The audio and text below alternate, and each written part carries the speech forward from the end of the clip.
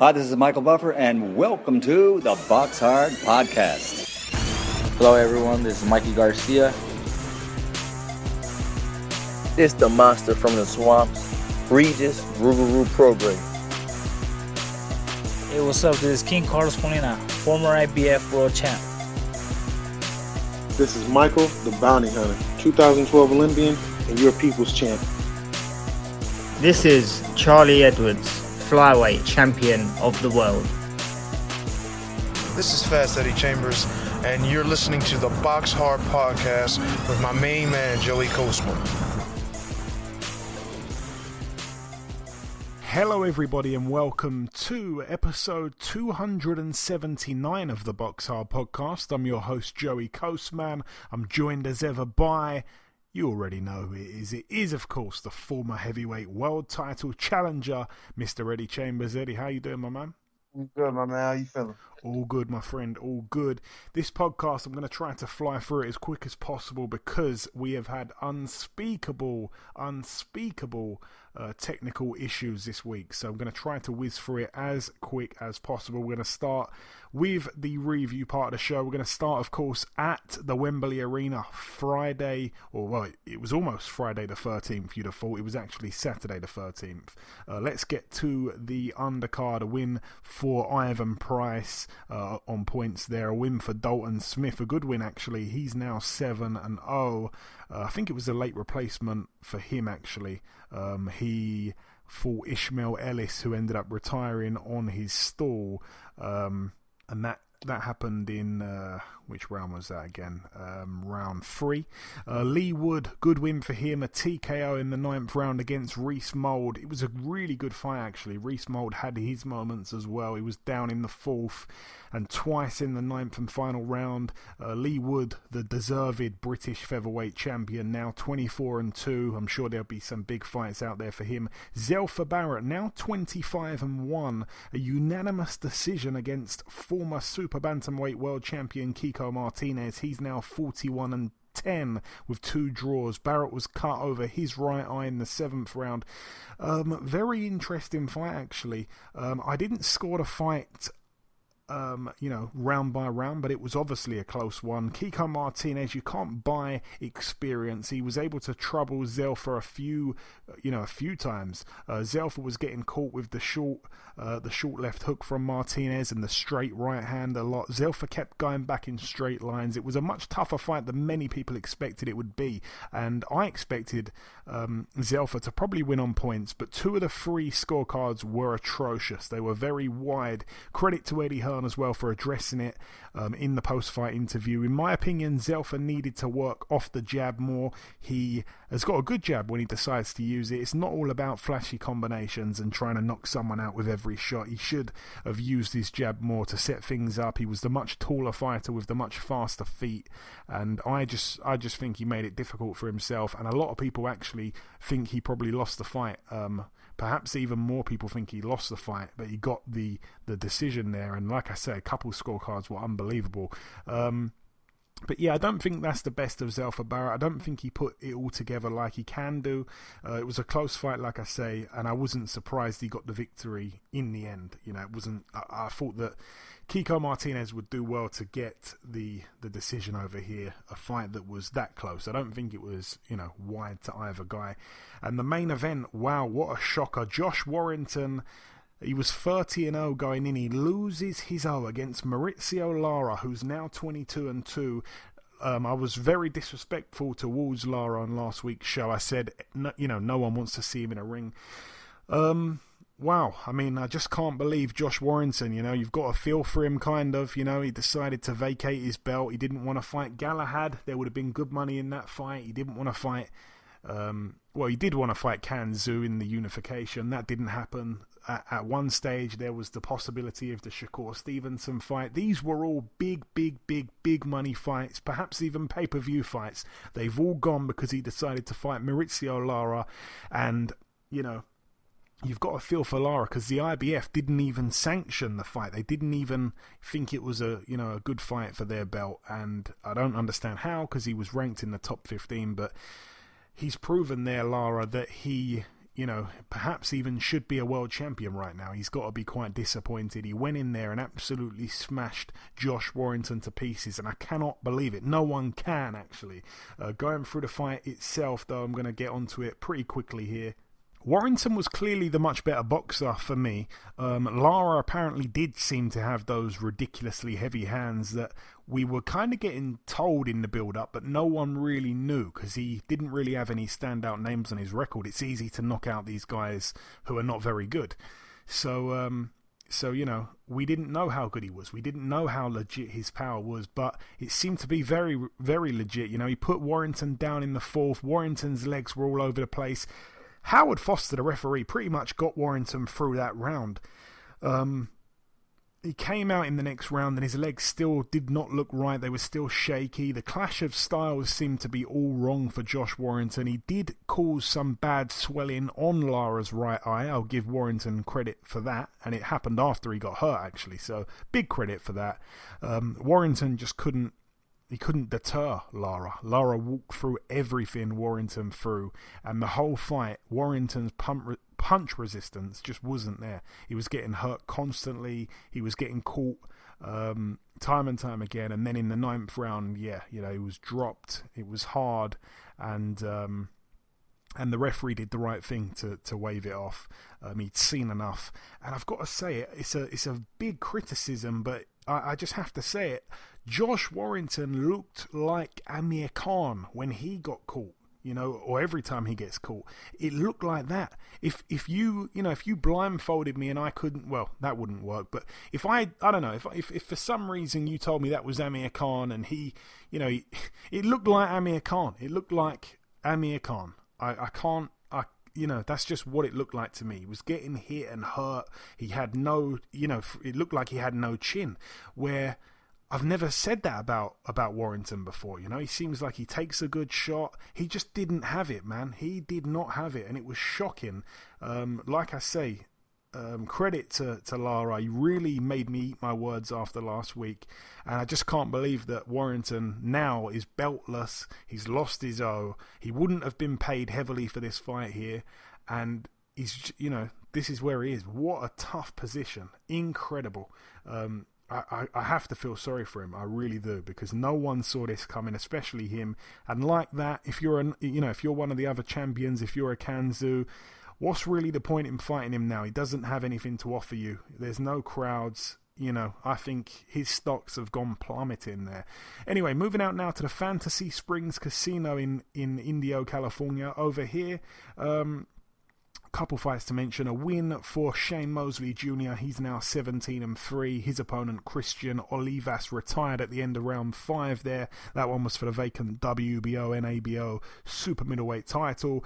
Ronnie Rios with a win, unanimous over 10 rounds, very wide in the end against Oscar Negrete. Quite surprising, actually. I thought that would be a more competitive fight, but Ronnie Rios, very good win, 33-3 his record. Patrick Teixeira, the Brazilian, he loses his WBO World Super Welterweight title. He was beaten soundly by Brian Castaño, who again I was bigging up last week, and for good reason. He looked unbelievable, highly impressive there. Patrick Teixeira now 31-2. Brian Castaño, he wants that Charlo fight, I believe. He's now 17-0 with a draw. He's the new world champion. Really, honestly, great fighter he is. And Joseph Jojo Diaz now 31-1 with a draw, a majority draw against Shavkat Rakhimov, who's now 15-0 with a draw. The title was only on the line for Rakhimov because Diaz missed the weight. It's not the first time in his career he's missed the weight, Jojo Diaz.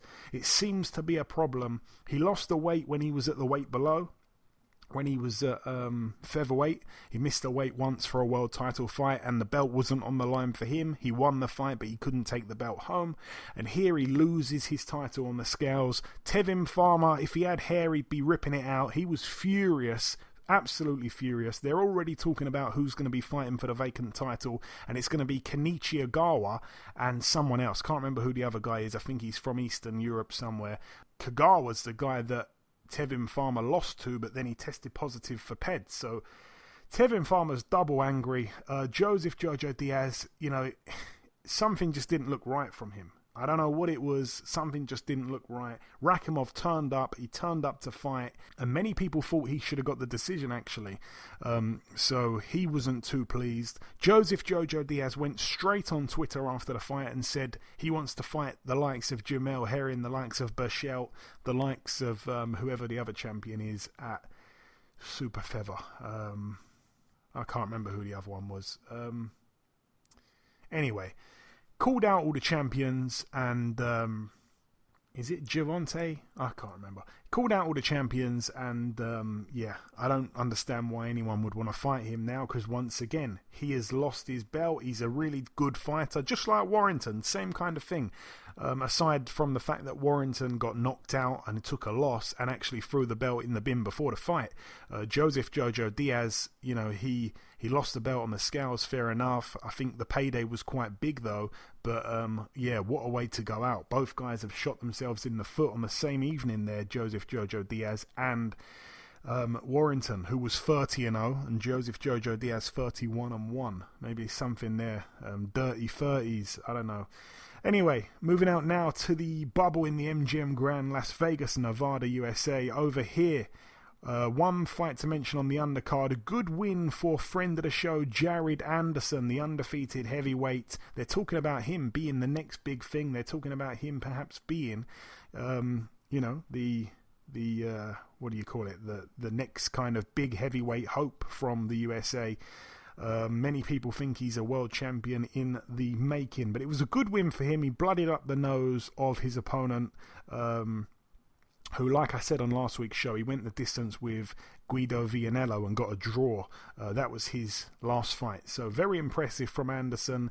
And Anderson had never been in the 6th round, and he entered that in this fight here, but he did get the stoppage in the end. He continues his 100% KO streak, and like I say, they're hailing him as the next big heavyweight hope. He did as well say in his post-fight interview that he wants to fight guys with undefeated records. He wants to take zeros, and I like that attitude. You've got a feel for Joe Smith Jr. as well. He didn't end up fighting for the world title in the end because his opponent, Maxim Vlasov, tested positive for COVID and the fight was called off at the last minute. Absolutely devastating stuff there for Joe Smith Jr. Gutted. Elsewhere on that same card, Richard Comey, he was the main event in the end. He got elevated to the main event. He moved to 30 career wins. He's got those 3 losses. It was a KO in round 6 against Jackson Marinez.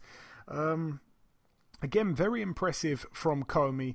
He's still got that power. We know that. Jackson Marinez, in his one loss, he'd gone the distance with Rolando Romero, a guy who's being hyped up heavily. So, for Comey to do one better than that and knock his man out, that's impressive for me. In that 6th round, it was a straight right hand. It was like a 1-2, that put Marinez down. And then Marinez, he got back up and literally, as soon as he got back up, Comey ran over to him and hit him with the exact same combo, the straight 1-2, boom, boom, and his opponent went down like he got shot, actually. There was no need for the count. Good night. I like to see that from Comey. He's a guy I'm actually a big fan of. He's got 3 losses in total, hasn't he?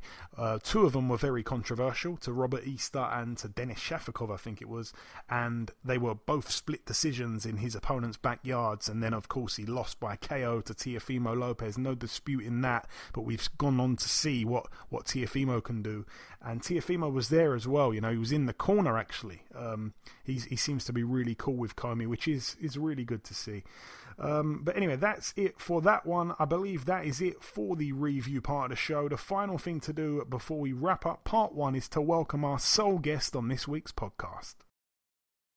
Ladies and gentlemen, please welcome the undefeated welterweight, ranked number 6 in the world with a WBO. It is, of course, Mr. Michael McKinson. Mike, welcome back on the show, my man. Hiya, how you doing? Absolutely doing very well. Now I'm speaking with you, Mike. So, Mike, we last spoke almost a year to the day ago. It was just before that Louis Green fight, which obviously was postponed due to COVID. You did, however, end up having a fight, albeit in the late part of 2020, against a fellow undefeated fighter, Martin Harkin. Good win for you once again. Tell us a couple words on that one. Yeah, I'm just grateful to be able to fight last year, really. Obviously, I was meant to fight Lewis Green. Then the pandemic happened. Then I was meant to fight another guy, and they ended up that cancelling. So I had 3 training camps last year, 3 full training camps more or less, and I'm thankfully the third one actually went ahead, and I managed to fight. And I'm grateful to even fight, because I know there's a lot of guys that have not been able to fight last year, a lot of boxers and stuff like that. So I'm extremely grateful to be able to fight, and even better that beating a dangerous unbeaten guy, you know. Yeah, no, brilliant win, and it was a fight we wanted to see. You've had trouble getting guys from these shores in the ring with you, but anyway, you've spent a long time calling out these big fights for a long time. Like I say, almost to the point where it's been frustrating for boxing fans that support you. Like, why doesn't anyone want to fight you, Mike? But anyway, here we have it.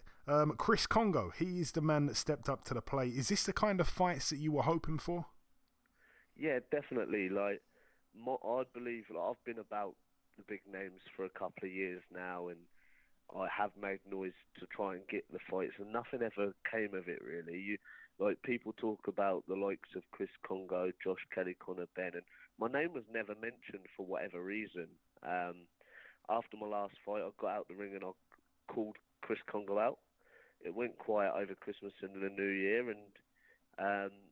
and then we got offered the fight about a month ago, you know. So I'm glad to be finally on this stage.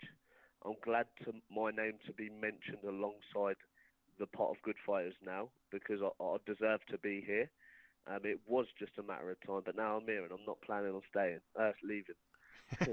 Good you corrected that. But yeah. The date's set for March the 6th. In fact, well, we're not quite sure where it's going to be at the minute, but it's going to be on the Povetkin White 2 undercard.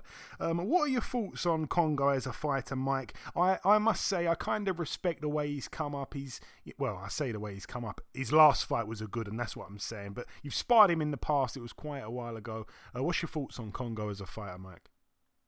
He's a very good fighter. Chris Kongo's a very good fighter. Big guy. Yeah, he got a great win over Luther Clay. He's very dangerous. I actually think he's the most dangerous one in the pot. I don't necessarily think he's the best, but he's definitely the most dangerous. So the victory will be even more sweet when I do win. There's the respect there, but this is my golden ticket to change my life and change my daughter's life, you know. So I'm coming and I'm snatching everything away from Chris Kongo. Oh, excellent words, man. And, we get a lot of guys coming through, undefeated guys that seem, I don't want to say they're scared to risk it, but for whatever reason, fights don't happen. Like we say, you've been calling out, a big fight for a long, long time. Kongo stepped up against Clay, like you mentioned. It seems like you two are probably the only two right now domestically at welterweight that have that energy. You share that same energy to want to put it all on the line. Am I right in saying that? Yeah, we're both two hungry fighters. I can guarantee Chris Kongo's never been in the ring with somebody as hungry and as determined as I am, you know. He's had one proper fight, and to be fair, it was a good win over Luther Clay. I've done close to 100 rounds of sparring with Luther Clay in the past, and there's the respect for Luther Clay there as well. But when it comes to levels, I'm a few levels above these guys, and I think Chris is going to find that out on March 6th very quickly. And you say that Chris is probably the most dangerous welterweight in the country. Yeah. Why? What makes you say that? Because obviously, I don't know if you're speaking about literally everyone like your Khans and Brooks, but help me understand that. Why is he the most dangerous guy? Yeah, you can't really put Khan and Brook into the. I don't know if they'll ever fight at welterweight again. But Chris he's a big welterweight. He carries a lot of punching power and he's very athletic. So I would class him as the most dangerous to fight, definitely. But that doesn't necessarily mean he's the best. You know, like Josh Kelly's very talented, also, and obviously Chris Jenkins' experience, and there's a good pot to be involved in at the moment. But I just think with the athleticism and the size and the strength that Chris Kongo possesses, I just class him as the most dangerous. Okay, well there you go. It is a fight that everyone is definitely looking forward to. I want to get your take, Mike, on a couple of other fights taking place at welterweight. Involving guys, domestically. Conor Benn against Sammy Vargas. I like that fight, man. What's your thoughts? Yeah. Firstly, Conor Benn's obviously had a lot of stick in his professional career off the other welterweights and people wanting to fight him and jump at him on his performances and who he's fighting, etc. And I'm one of them. I'm one of the main people that have been on that train. But you've got to give Conor Benn credit. He's improved a heck of a lot. He's doing his own thing, but everyone can see him improving. And there's not really much bad words I can say to Conor Benn, and he deserves the credit now. So how do I think that fight will go? I don't necessarily think that fight is a step up from Formella. I personally think Conor Benn will stop Vargas late on. I think the media and everything will hype it to be another step up, but I don't believe that whatsoever. Okay, yeah, no, interesting take. And this weekend as well, Josh Kelly, David Avanesian. I remember asking you this a year ago. At that time, you said you thought it'd be quite a close fight through the first half. Perhaps David Avanesian would be losing on points, but then he'd rally back and perhaps stop Josh late on. Everyone seems to be flip-flopping and changing their mind. It's been such a long time. We've had about 4 or 5 cancellations. It's finally here. What's your latest and probably last prediction on this one? I've been on the fence for ages on this one. I couldn't call it. For ages, I thought Avanesian would be too much for Josh Kelly over the 12 rounds. I think Josh Kelly's got every tool to be able to get the job done. He looks very, very prepared. He looks well up for the fight, and for the first time, I'm going to make my thoughts on the fight. I'm going to say Josh Kelly wins on a close points. And that's the first time I've said in any interview, anywhere, that I think Josh Kelly's going to win. And it's fight week, and I've changed my mind last minute. No, I appreciate that. That is, it's a fight we're all looking forward to. And I know that you, not just as a boxer, but also as a fan, sometimes like to sit back and watch these fights happen. This is one I know you'll be tuned in for. I'm a massive boxing fan. Yeah. I am a massive boxing fan, and that is a great fight for the fans. I'll be tuning in as a fan. Hopefully, in the future, I'll be able to get one of them guys. But for now, I'll sit back and as a fan. Also with the Florian Marco and Ryan Charlton fight, Ooh, yeah. Not saying I want to fight them because they've had less than 10 pro fights and stuff like that. But what a matchup that looks to be. On the same card as the Josh Kelly one. So I'll be tuning in, sitting back and enjoying a good night of boxing, I think. Oh man, that's another great one there. Okay, so yeah, that's oh man, what a great night! Really a brilliant night for welterweights. I remember as well last time we spoke, you actually were saying that you were at the time really looking forward to the Clay Congo fight as well. That was before you even knew you'd be fighting the winner. But anyway, I want to get your take on the main event of the card that you're on, Dillian and Povetkin. Is it revenge for Dillian or is it repeat for Povetkin, Mike? I think Dillian won't make the same mistakes as last time on this one. He was in control. He had dropped Povetkin a couple of times. He was cruising the fight, and I think he switched off a little bit. When you've got somebody as inexperienced and as dangerous as Alexander Povetkin, we all see all it took was one split second and the fight was over. I don't think Dillian Whyte will make that mistake this time. I know he's going to be fully focused, switched on, and I think he'll get the job done. I think he will knock Povetkin out. I think he'll be cautious doing it, but I think he'll knock him out mid to late rounds. Okay, we hope so. We hope so from a British point of view. And just finally, Mike, I was going to ask you... well, I'm not even going to ask you this because I already know the answer, but I remember last time we spoke, you said as well, Tyson Fury, you're a massive fan of his, so I'm not even going to waste my time and ask about Fury Joshua. I know what you're going to say in that one.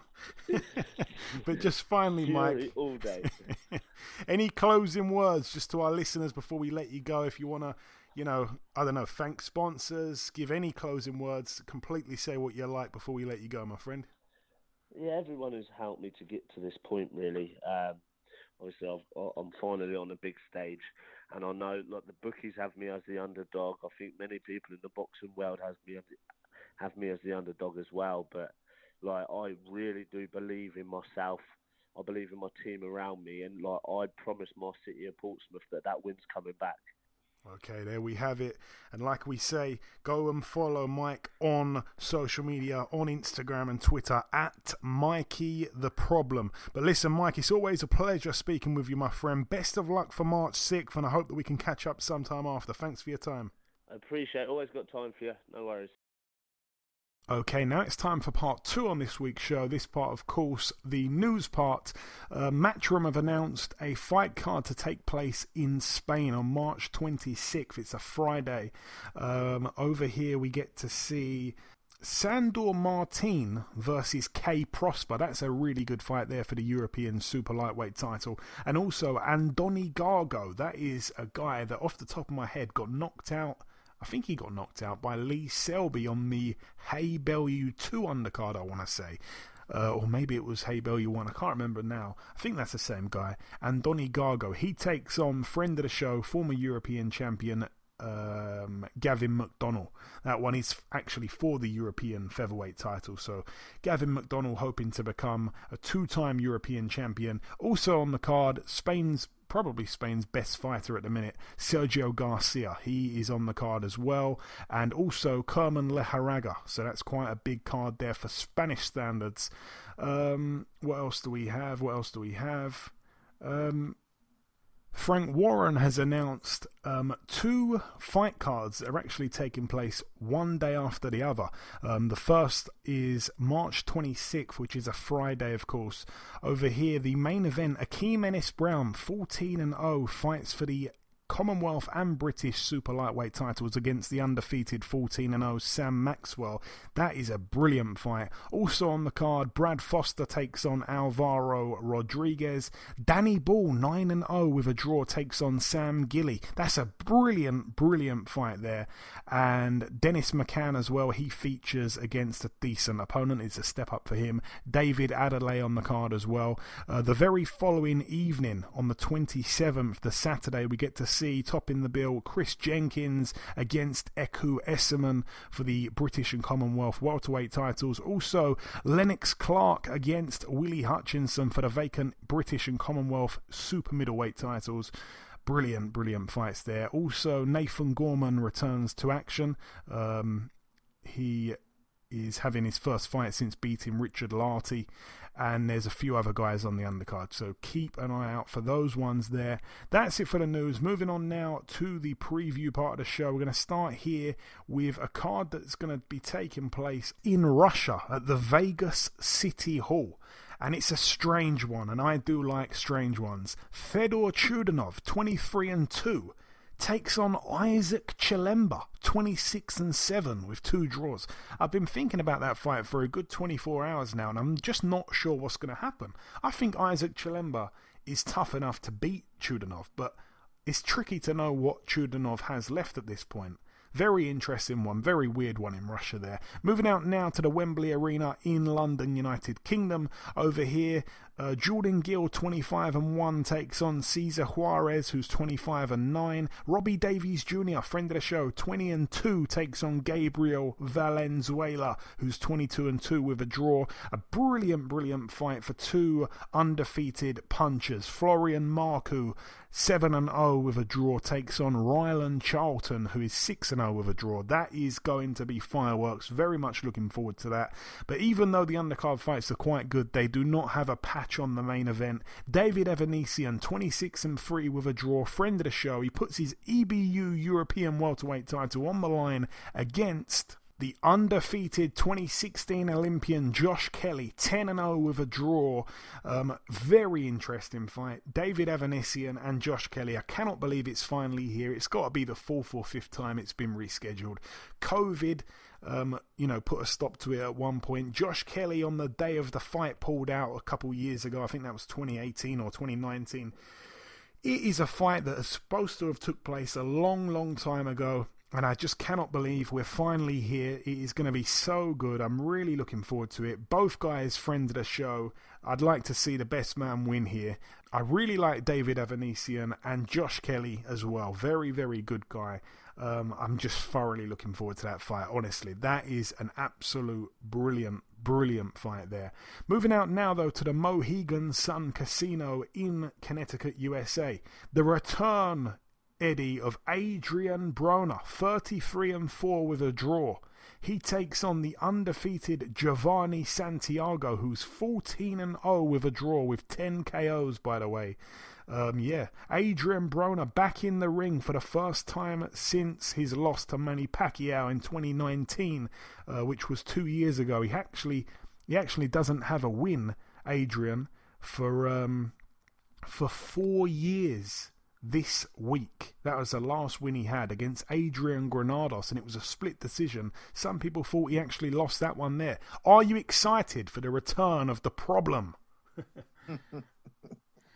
If he's gonna actually be a damn problem, then nobody can.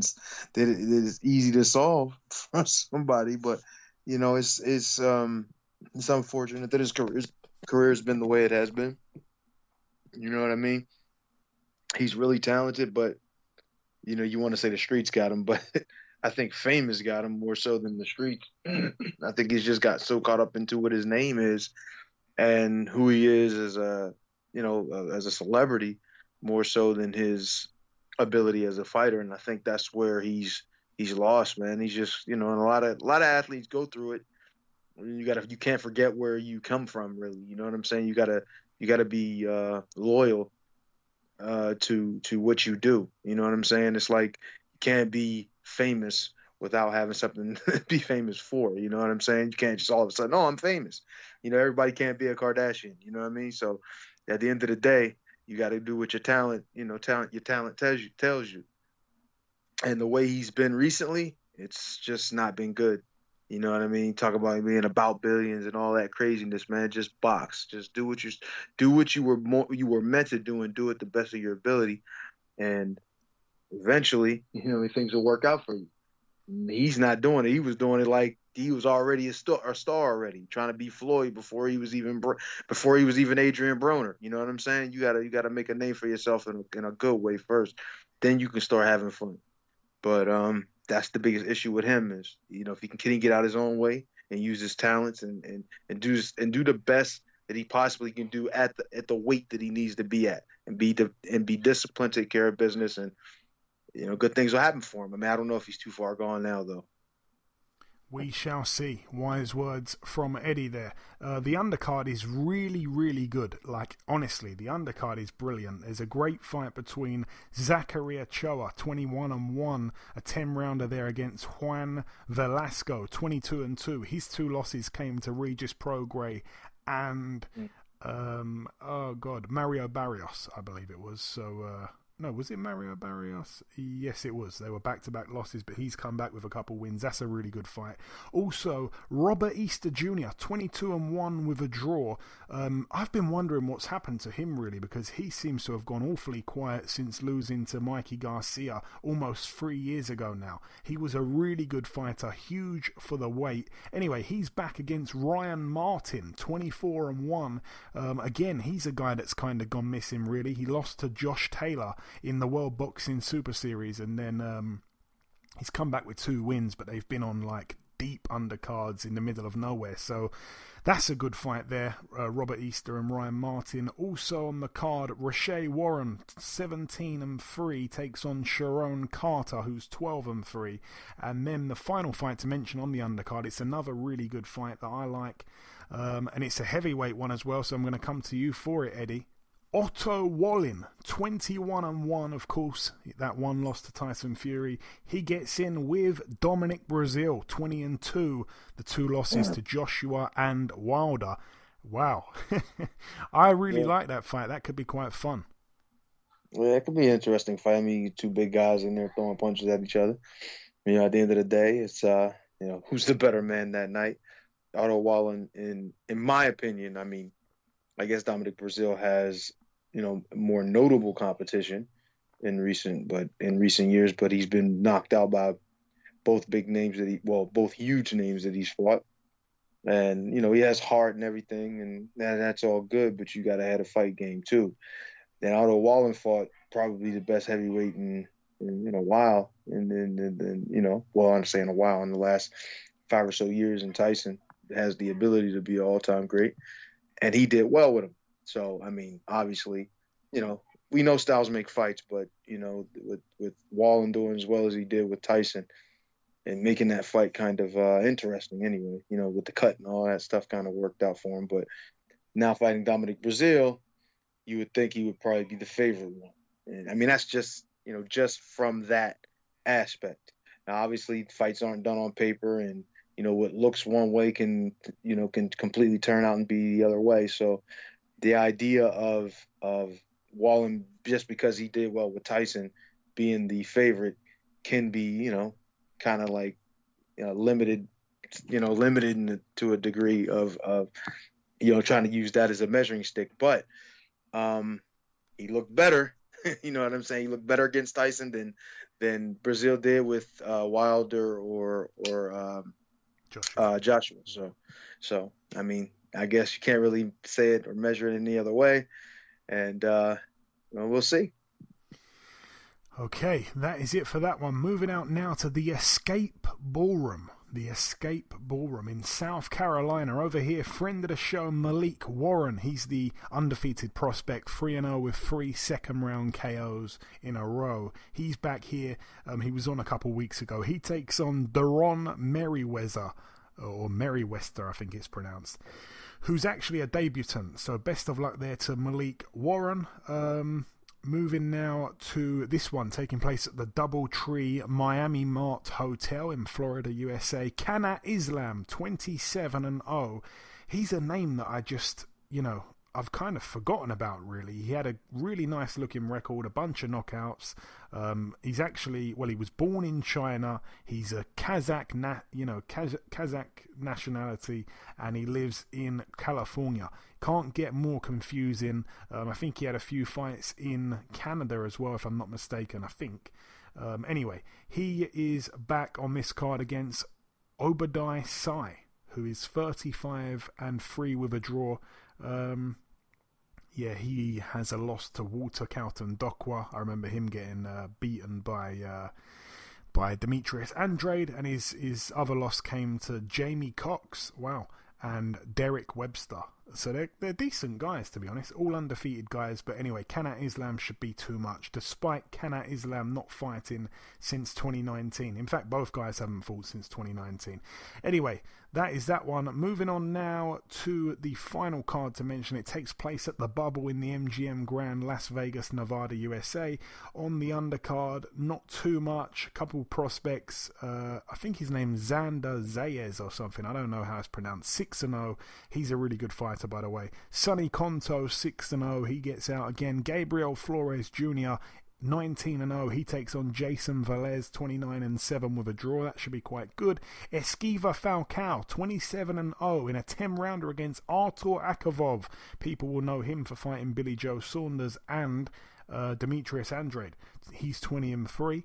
Elvis Rodriguez against Luis Alberto Veron. And the main event, Miguel Berchelt, 37-1. He defends his WBC super featherweight world title against Oscar Valdez, friend of the show, 28-0. Yeah, that's the 12-rounder, of course. Oscar Valdez, I'd love to see him do it. Nice guy, a little bit crazy outside of boxing with his, his exotic pets and the rest of it. They posted a picture this week of him with a huge anaconda around his neck. He is a bit crazy, but all the fun stuff and crazy stuff aside, he is a good boxer with a ton of heart. The only problem for me is that Berchelt is a bit too big for him. He's a big super feather, and Oscar Valdez for me isn't. He recently, of course, moved up to super feather from feather, and I don't know, man. I think Miguel Berchelt's too big and too rough. It's going to be an all-out action-packed fight because Oscar Valdez knows no different. The only problem is he doesn't have much defense, and he likes to walk into shots. He likes to give one to take one. I don't think, or take one to give one, whatever you want to call it. I don't think that's wise in this fight. I can't see him all of a sudden overnight turning into a boxer that hits and doesn't get hit. It's going to be all action. It's going to be exciting. There's going to be blood, I'd say. And I think, unfortunately, it probably ends with Oscar Valdez.